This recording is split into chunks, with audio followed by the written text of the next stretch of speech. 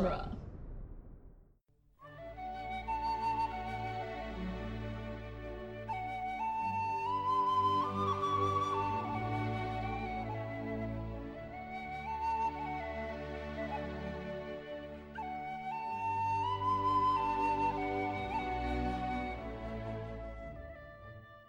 Hello and welcome to Lord of the Rings Minute, the daily podcast where we analyze the movie The Return of the King one very dramatic no at a time.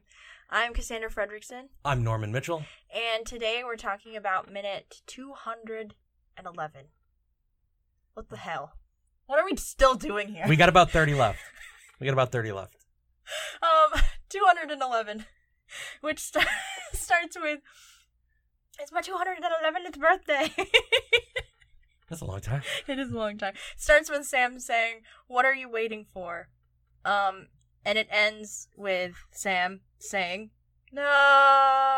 No. Just kind of echoing into the... Weirdly, that's not the only thing in this minute that makes me think of Star Wars.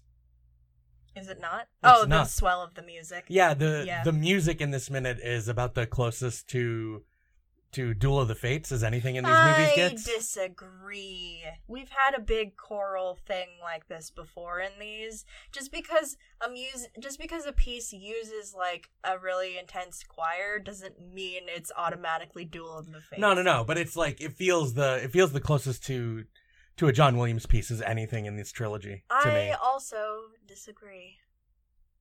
I am disagreeing respectfully. Respectfully, I abstain. Respectfully.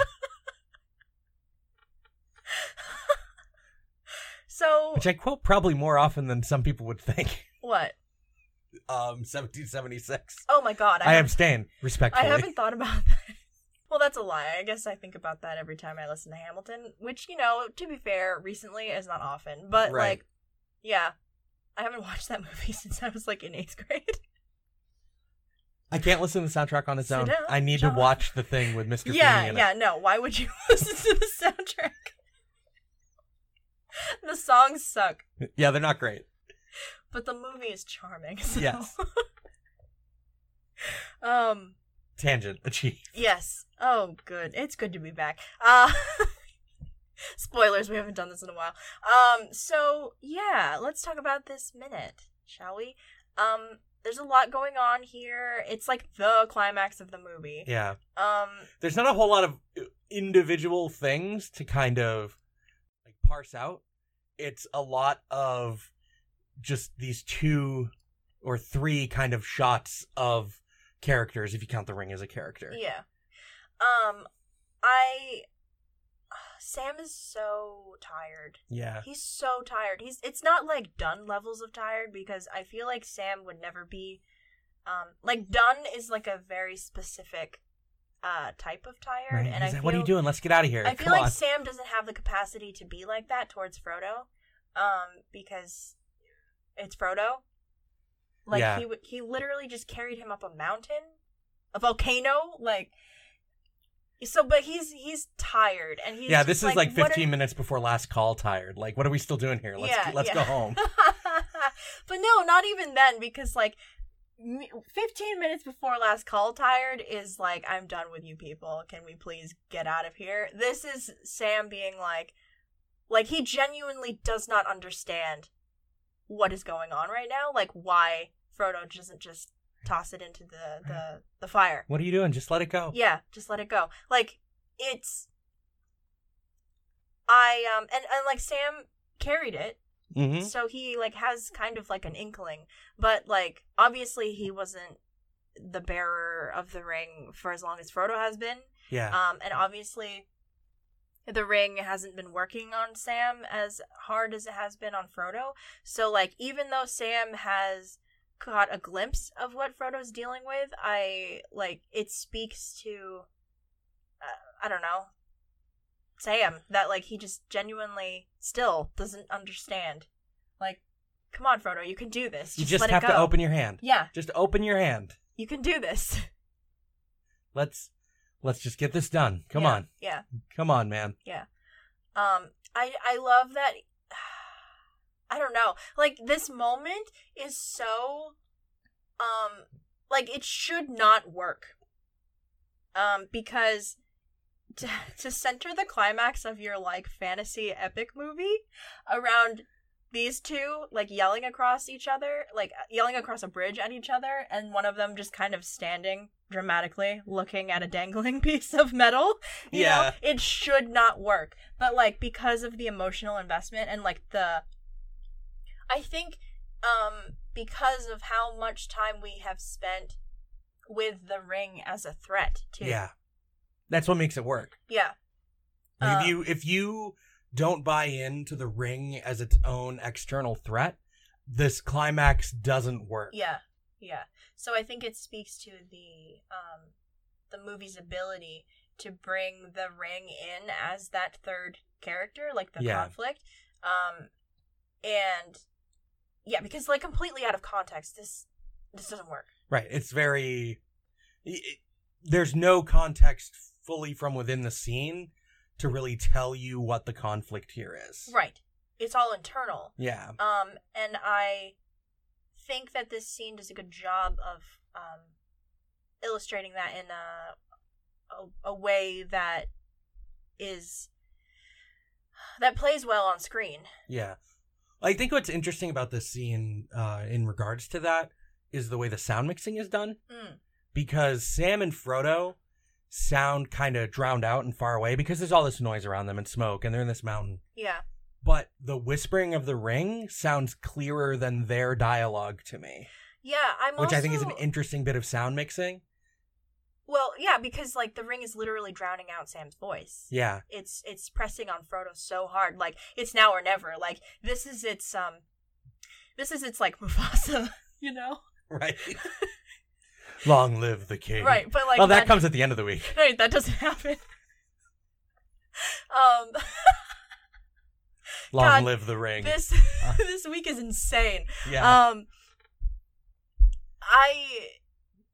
It's all internalized, and I like that they do a good job. I think they do a good job of translating that from the page to the screen. Yeah. Even in this incredibly hot place, Frodo's eyes look so wet. He's crying. Yeah. He can't deal. Yeah. The exertion is just, like, too much. I also am into this, the piece of score that we hear when the Ring is whispering to Frodo before the big swell of the chorus. Yeah. It sounds really creepy. Like, it sounds like a children's choir, right? Yeah, this is a really kind of menacing bit of score. Yeah. Before it leads into, and it leads really naturally into the really despairing part of the score in the next, like, 40 seconds or so. Yeah. I think this piece of music is very interesting because it, like, I think, because if it is a children's choir, which it sounds like it is to me, like, it sounds like children's voices, or it's, like, if it's not children, it's, like, in a higher... Yeah. Octave? Yeah. Register? Music terms. I couldn't remember the thing. So it comes off as more innocent, I think, than when he finally is just like, the Ring is mine, and then, like, the big... I want to hear a bunch of the different takes of Elijah Wood saying that line, because I feel like there had to have been just dozens that were too over the top for the moment. Just like, you look, as an actor, you see the phrase, "the Ring is mine" in the script. And you just like, well, I have to say it convincingly with gravitas to the situation, but because this is the climax, I also can't be, like, over the top with that line. Yeah. Like, do you go, like, full-on Saturday morning cartoon villain? Like, the Ring is mine! Which is what the line itself feels like it should be. Right. But you can't do that here. No, you can't. Because this climactic part of your movie is, at its core, so intimate. It's two people and a piece of jewelry. Yeah. You know? It's about to be three people and a piece of jewelry. Right, three's a crowd. But yeah, no, anyway, going back to sorry, no, that was a good point. But like my point with the music is I like that it's more menacing to me because of the dichotomy of like the Ring theme with that children's choir, Yeah. because it is so creepy. And then he decides like it's mine. Yeah. No, the Ring is mine. Just I like the kind of understated way it's done. I really like it because he's like making eye contact with Sam, but the way that the line is delivered is almost like he's not even really talking to him. Yeah, he's just proclaiming it. But he's just making eye contact with him when he does it. Yeah. But he's not saying it for Sam's benefit. No, he's saying it for his. Yeah. Which is really and cool. And the rings. Yeah. Which is really cool, I think. It's an interesting piece of how this is put together.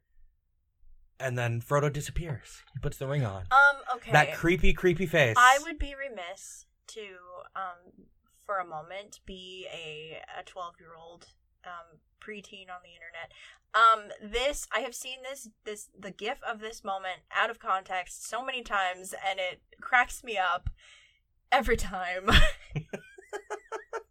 Because of Frodo disappearing? No, where he has the ring and then he's like slowly inching his finger towards the ring, and like the amount of times I have seen that in like an inappropriate context. Oh yeah. Has it hasn't ruined the moment for me, but like it kind of has. Like Elijah's wooden knuckle in the shot is like weird and knobby. Yeah, it's like really that's bent. Just his fingers, like it's like really bent. I don't know if it's like the lighting or something, but his finger just looks like really crooked and knobby. Maybe he broke it. I don't know. Maybe it's a prosthetic in waiting to like highlight his finger before we get the prosthetic later. No, that is no, that's probably not true. But it's just an interesting thing about it is I think his knuckle is like really swollen. Yeah. Which makes sense if they've been scrabbling all around. Maybe Andy Serkis like actually bit his finger. Right. Actually, no, but he did bite something. Oh my god! But yeah, no. This creepy face. Apparently, that's the screenshot for the minute, right? Yeah, no, 100%. But originally, I guess that they had done like an evil Frodo prosthetic face mask. What? Like the evil Bilbo that one? they just didn't use. Oh my god! For this moment. That would be too much. No, we don't need that at all. Just the way that Elijah Wood is lit in this scene and everything else around it, his face does plenty of work for it. Yes, yeah. It is this creepy smile. Okay, the ability of him to go from like, because like Frodo looks like cherubic, right? It's like the big eyes. I think he's got like anime eyes, but he looks like a Renaissance angel. And the ability of like his ability to like take his face and like make it so that he does not look like that at all in this scene is crazy. The line between cute and creepy is very fine. Yeah, that's true. But it's not like like twins in The Shining hallway creepy. Yeah. You know? Like it's like a different. I don't know, it's pretty close. I don't. It's just off-putting. Yeah. That's because his face, he has like a little angel face. Right? This innocent little Frodo Baggins. It's the curly hair. Yeah. And his big, watery anime eyes. They're very blue and expressive. Yeah. But and then just this very creepy, head tilted. Yeah. It's got a very Kubrick quality to it. I was gonna say, it's got like the it's the Kubrick stare. Kubrick stare thing, right? Jack Nicholson or Malcolm McDowell. Because he's not looking to the camera directly. No, but it's close. It must be an homage, right? I would think so. It has I can't to imagine be. that Peter Jackson isn't a big fan of Stanley Kubrick. Yeah. I mean, like, that's a whole other can of worms. But yeah, no, I've never thought about that before. But like having it paused on his face, I'm just like, oh yeah, that's definitely what that is, right? Yeah. It's a Kubrick stare. Your derangement is highlighted by staring directly into the camera. Yeah, that's what's happening. Yeah. It's very close to directly in the camera. It's only slightly off center. I'm glad that it's not directly in the camera. I think whenever I imagine this moment, I think that it is. It's not though. Like, but it's definitely not. Like, it's close enough that just like tracking this moment in my brain, I'm just like, and then Frodo stares at me. all right. No, he's staring at Sam. But he's staring at Sam. Yeah. Because I think when you have characters stare directly at the camera, it feels like they're breaking the fourth wall. Yes. So it's just very unsettling. Yes. Which you can use in an interesting way, but like I don't feel like that. And if you do has anything, a place yeah. here. And when you do anything more than just stare, like if you make any kind of specific expression, like into a camera, it feels even more directly like you're trying to communicate something to the audience. Right. Which is why that wink from Mark Hamill at the end of Last Jedi always gets me, because he looks directly in the camera when he does it. I haven't seen that in a while. The thing I think about the most is like Ferris Bueller. Yeah. Oh, after the credits, or like when he stops time to narrate things. Yeah. Because like that's. But that's very clearly like what's going on there. Right, It's not like right. it's not like a subtle thing that's just like, hey, pay attention. Right. Yeah. No. I'm glad that he's not looking directly in the camera because I feel like a fourth wall break in any of these doesn't feel right because like the whole point is like we're going into a fantastical escapist world. I think there are a couple of places where there is a very subtle or incidental one, but only as like a structural device to highlight something. I don't know that there is. I feel like we would have talked about it. I mean, was it I talked about it last week. The for Frodo, like, feels almost, because of how closely Aragorn is kind of looking center frame in the camera, feels kind of like incidentally as I want to underline this as a part of this character's self. I don't know that he's staring directly into the camera though. But he's like center frame and he's looking backwards. Right, but he's not like into the like I'm looking the lens. Yeah. I don't think you have to be into looking soul. directly at the lens for it to feel like an incidental fourth wall break. I disagree. Mm. Because using the fourth wall, breaking the fourth wall is a device like used to communicate directly to your audience. Like, why would you do that in that moment when we're already ride or die with Aragorn at this point in the movie? I think that there's cases in narratives where, from a like meta perspective, the structure of something or the framing of something is itself a kind of incidental fourth wall break as a way to highlight something in the narrative, because it's something that otherwise, without the camera examining this, sometimes there's just like, well, there's no reason for this to be framed this way except that there's a camera, which makes it an incidental fourth wall break. But we are the fourth wall, right?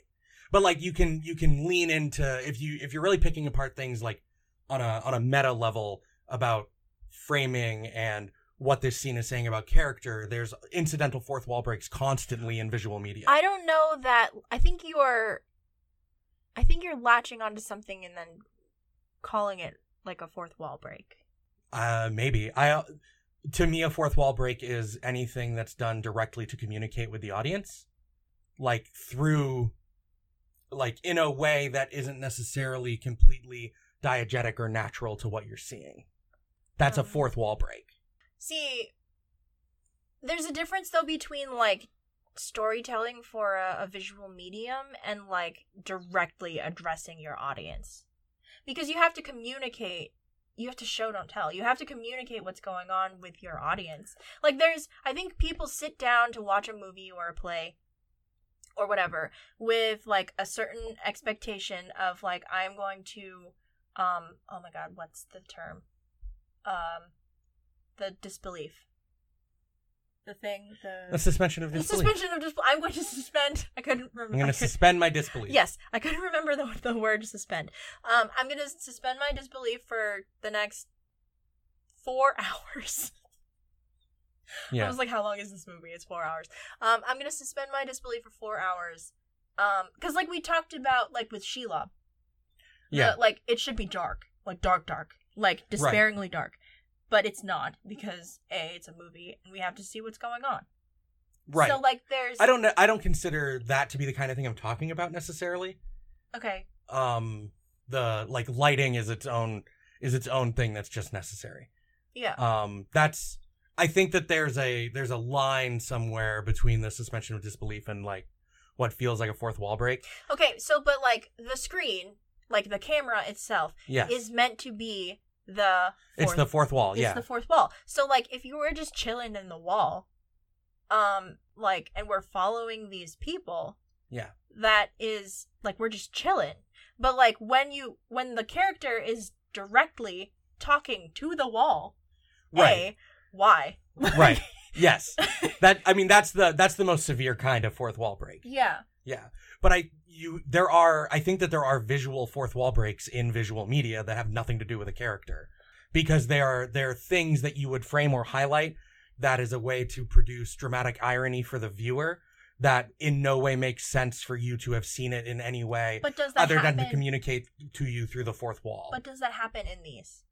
What I was saying is, I don't feel like it's appropriate to break the fourth wall at any point in a fantasy epic, because the point of a fantasy epic is, like, a fantastical world where, like, we have no, like, we're escaping to. Yeah. So, like, why would you want to bring the audience, like, the real world audience, into that when the whole point is escapism? I would argue that in some ways, depending on how they're like, used, it can actually be immersive rather than immersion breaking. Because, like, in something like a crime thriller or something, like, yeah. when you're doing something like that to highlight something that we, the audience, is aware of, but the main character is not. Right. That heightens the tension. Right. But that's a fourth wall break. Right. But I'm saying, I feel like that doesn't happen in these. I feel like that's the right call, because I actually think there's one later this week. Okay. We'll talk about it then, I guess. Because there's no reason to do it other than to communicate something to the audience that no character in the scene can see. Okay. Well. Okay. Well, like, I'm confused. When I bring it up later, you'll be like, "Oh, okay." Yeah. But it's a visual thing that there's no reason to do other than to communicate something to the audience in the absence of a character in the scene. Okay. I don't know. But it is really important. Okay. Like, but, like, where do you draw the line between, like, this is necessary for telling my story and, like, this is an explicit fourth wall break? Is my point as well. I don't think there has to be a line. I think there should be a line. You're either doing the thing or you're not doing the thing. I don't know. I think visual media, just by virtue of being visual, is full of incidental fourth wall breaks. See, you keep saying that, and I don't, like, I think you're wrong. Like, Yeah. I'm trying to be polite, but I'm like, dude, you're wrong. I think you're wrong, and I think, like, it's, you know that part in Princess Bride where it's like you keep saying that. I don't think it means what you think it means. Yes, yeah, that's fair. That's me right now.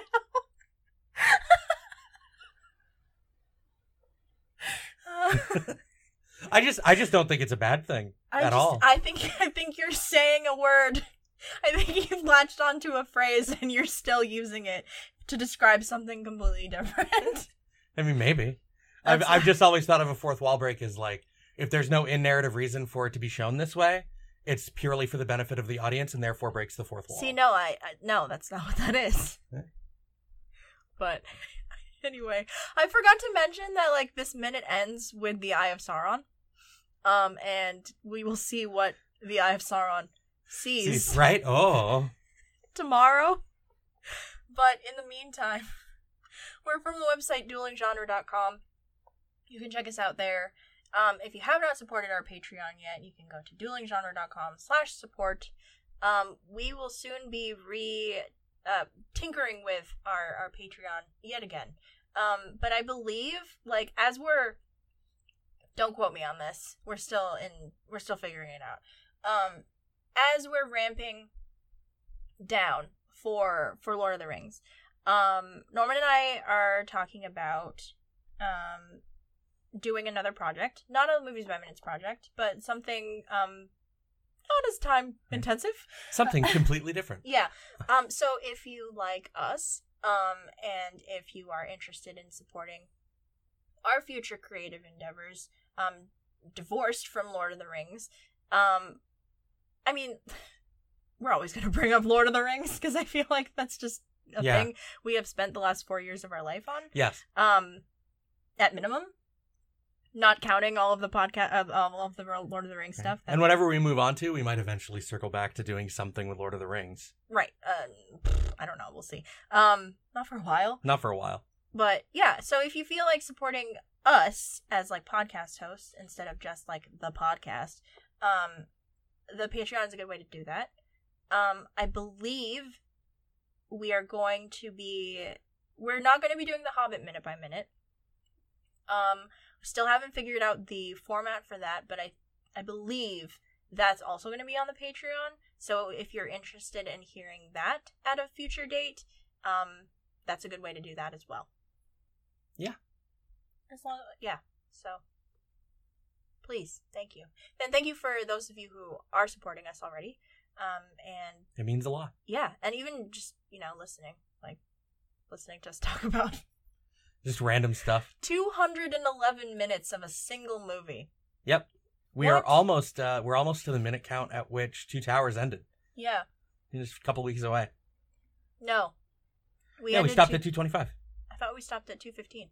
Was it 2:15? I thought it was 2:25. Yeah. Oh, I thought it was 2:15. Maybe I'm confused. I think you're... Fellowship was 2:05. I think we are confused about many things, Norman. I live my life confused. It's fine. I'm aware. I don't know why I do things. The struggle. Yeah. Why are you doing this? I don't know. I literally don't know. I could not begin to explain to you the web of my life that led to this decision. What a tangled web of confusion I weave. I'm not a clever man.